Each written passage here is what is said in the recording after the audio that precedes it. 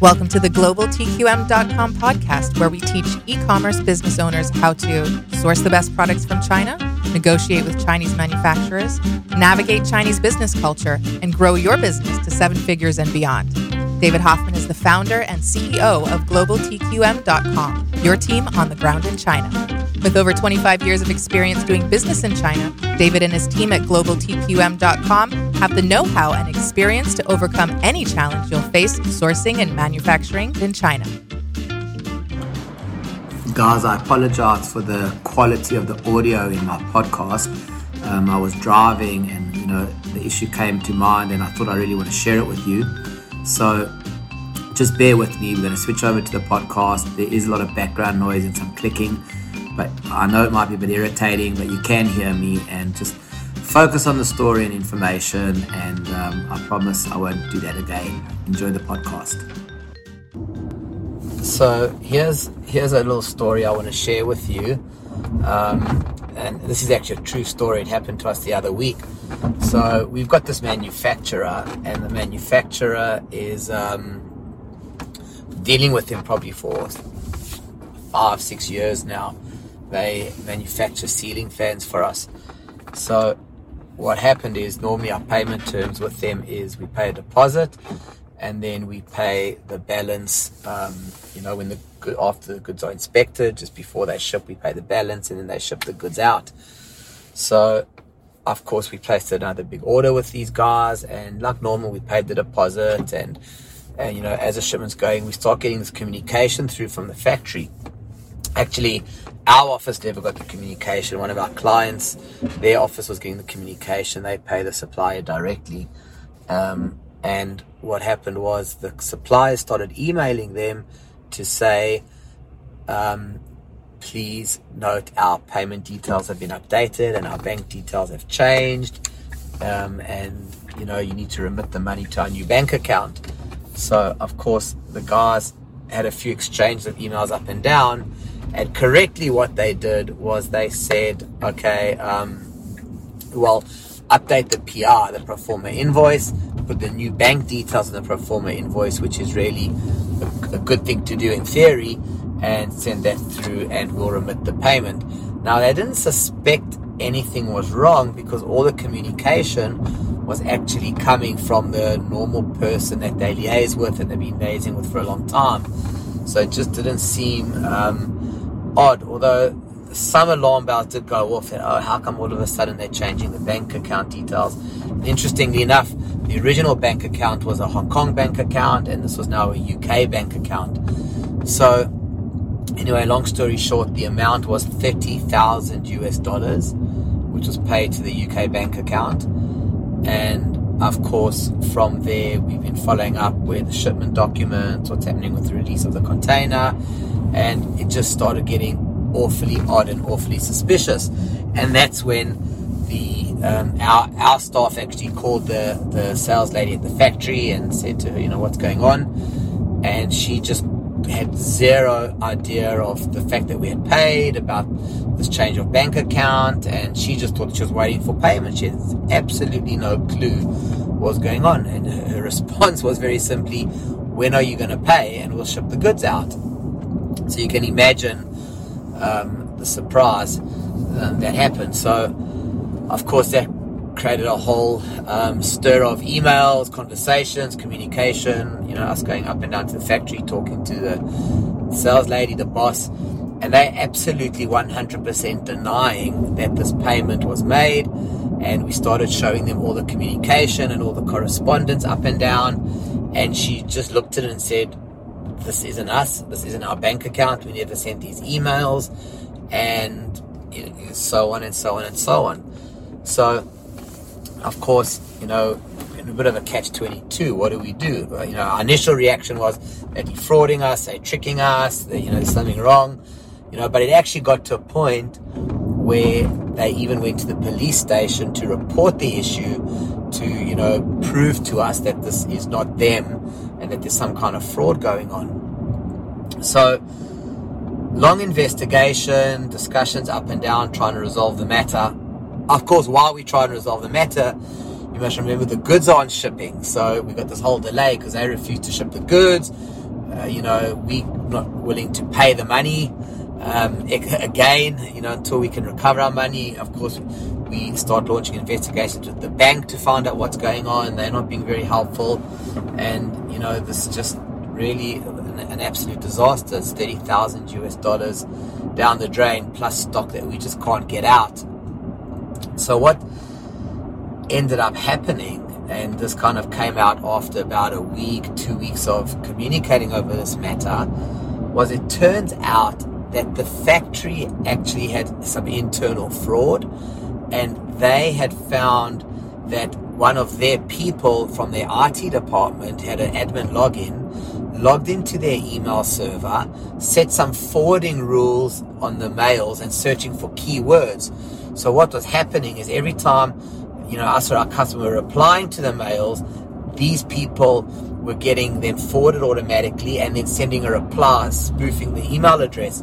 So the sales lady wasn't getting any of this communication, and because I was picking up that keyword with the mail rules, and then we were getting all the communication, and on that communication it was going up and down between us, our customer, and the person pulling the fraud. So it turns out that whole thing was a fraud, and that we sent the money to a UK company, and absolute disaster. Now, that's the issue is actually still going on, interestingly enough. So it hasn't been resolved and settled yet. But these are the kind of things that we're discussing, and I am going to give you the conclusion at the end of this of what I think, what should have been done and what should always be done, and how easy I think this could have been to avoid. But where we stand right now is, we're trying to settle this 50-50 with the factory. They're saying it's not their fault, it's fraud. They basically don't have money for the goods and they can't ship out, which we kind of understand. But at the same time, we're saying, well, you had fraud in your company. You need to be responsible for what goes in your company. We've paid the money, and, it's not reasonable to just not ship the goods. They need it quite desperately. And we offered a compromise. We said, look, we'll pay 50%, you bear 50%. Let's write this off as a bad experience in school fees. And, unfortunately, I don't know whether it's Chinese culture or whether it's just a business ethic of that particular manufacturer. They just don't see that they should be suffering any loss at all if it's not their fault, and they don't see how somebody committing fraud, whether it's in their organization or not, is their responsibility. So that's another whole issue I should go into at some point, but I don't know what the answer is. So as of now, the goods haven't shipped. We're trying to appeal to them and reason with them. We haven't gone the legal route because we think this is kind of a commercial issue, and I think legal is going to be expensive and timely. And the reality is we need those goods to ship.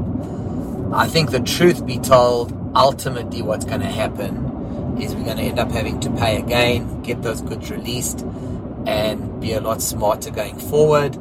And the factory's going to hopefully compensate us on future orders over time. But I guess some of the takeaways out of this that I want to share with you is, ultimately as the buyer, we just feel, and you'll feel the same in different scenarios, you always feel like the loser.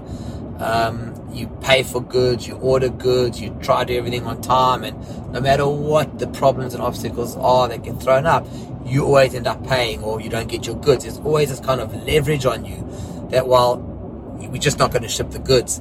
And that's really why, one of the reasons I really recommend LCs is it avoids these types of problems. But there is a reality, and that is based on the value, your banking facilities. LCs sometimes just aren't possible, and you got to sometimes deal with deposits and balance payments. So, it's a case of mitigating risk. That's really what it is. And, on reflection, I think what should always be done, and I'm going to give you kind of the high level checklists and checkpoints now of how these things should be dealt with, is number one, I think any change of bank account details. In fact, let me go a step back. any bank account details, company details that you get should be formally sent to you in the form of a pro forma invoice or a form that the supplier fills out, that they sign and they chop with their company chop. Now, why do I say that? Because basically, when you're doing your first deals with them, these guys do everything properly, everything legitimately, and it gives you a record of what the signatures on the legal documents are, what the signatures on their bank details are, what their official bank details are, their official company details, and their company chops. Those are kind of the key things that you want to have on record from when you start a business. So the important thing is then to control the changes. So every time that there's a change in company name or banking details on invoices or documentation, which happens a lot in China for reasons we'll get into another time, but it really does happen a lot. You've always got your reference to go back onto. So this is kind of a company details form that the supplier chops and signs. It says, hey, these are our bank details, these are our company details, and this is official. Or these are communication channels and emails, etc. In fact, we use templates which we share with all our clients for doing this. It's really an important step. And then any change that gets made needs to be verified. And how do you verify it? I think there's two important things to do. Number one is you don't verify information changes by email, and you don't always accept information changes by email. Treat an email really as a notification, right? They're just telling you, informing you. You go, okay, well noted, but what I need you to send me through an official company letter on your official company letterhead that's chopped and signed by the owner or the legal representative that says, please note the following company details change. Please note the following banking details have changed, right? And you want to get that document. And so it's formal, you can have it on file, you can have it on record, right? One document. You don't want to be scrolling through chains and chains of emails for these things to have a trace record or to prove your situation later. You then take that document and compare the signatures, the company names, the company chops very carefully to all your previous documents or your initial onboarding documents with these suppliers and make sure it all matches 100%. But the key ingredient here for me is that any changes like that, and I include changes of quantity, prices, banking details, company names of any kind, I would always make a call as well. So call up the supplier on your normal communication channel, not email. We've already seen from our scenario how email can be tricked or hacked. I think there are chat platforms, where the guys are using WeChat or Skype. Those are helpful. You can check through there too. But regardless of those communication channels, it's very important to pick up the phone and call the supplier. Now, if you're dealing with Susie at the factory, you always want Susie to be the one that says, yes, I've sent this, no, I haven't sent it. Of course, if Susie is involved in it, you might have a problem, but at least you'll know with certainty that, she verbally confirmed and that she's actually involved, and there's much less likelihood of that happening. So get that verbal confirmation with people and that you are familiar with the company. The other thing I would do is try to speak to the boss, right? Try get the boss to come on the phone, even on a Skype video call, and to say, hi, just want to verify that you did in fact send this and this is your company document. And if he says yes, then that's great, you can go ahead and do it. It's really important. This happens all the time in China, and it's very hard to validate and verify things. So I think calling the boss, calling your regular sales rep will help a lot in avoiding these types of issues and making sure that all the changes are done on a formal document that you can compare the details to the previous onboarding details. Now, the more you get upfront from the supplier, the more chance you're going to have of eliminating risk. So, for example, when we onboard a new supplier, we get their company registration certificate, we check that and verify it online, We ask them for their legal representative. We ask them to fill out our form, and we ask them to stamp it and sign it, so that we've actually got a record of their legal representative signature. We've got a record of their official company chop or stamp. For those of you who don't know what a chop is, in China and in Hong Kong, they still use stamps, which is a company stamp, which kind of makes it supposedly an official document. Although you can copy chops, but it's important to verify that regardless. It's an accepted business practice. So, I just want to share the story with you. I think it's really important to be very careful, have a very clear onboarding, get the right information up front from the supplier so you can keep it on record, and then any changes must come through an official format with the official documentation and signatories, and verified with a phone call to the sales rep and ideally the boss. So guys, that's the story I want to share with you. I wish there was a better outcome, that we recovered our money, we recovered half our money, they shipped our goods on good faith while it's under investigation. The simple bottom line is the goods won't ship until we pay, and we're probably going to take a knock here on this issue, and hopefully recover something good over time. And the sad thing is, on reflection, this could have easily been prevented. No one actually thought of this particular case of this type of email fraud or hacking. It just never occurred to anyone. It just seems so legitimate, so reasonable, so many years with the supplier. So it just goes to show that a discipline of process is critical, and phone call verification is just essential in these days and ages. So I hope you found that helpful. If you've got any questions, or any stories you want to share with us that are similar, please just email me at support@globaltqm.com. We'd love to hear it, love to share stories, and happy to hear your stories and offer advice where we can. That's what we do, and the whole idea is to make doing business in China easier. So we'll see you guys soon, and the next podcast will be in about 2 weeks from now. Take care.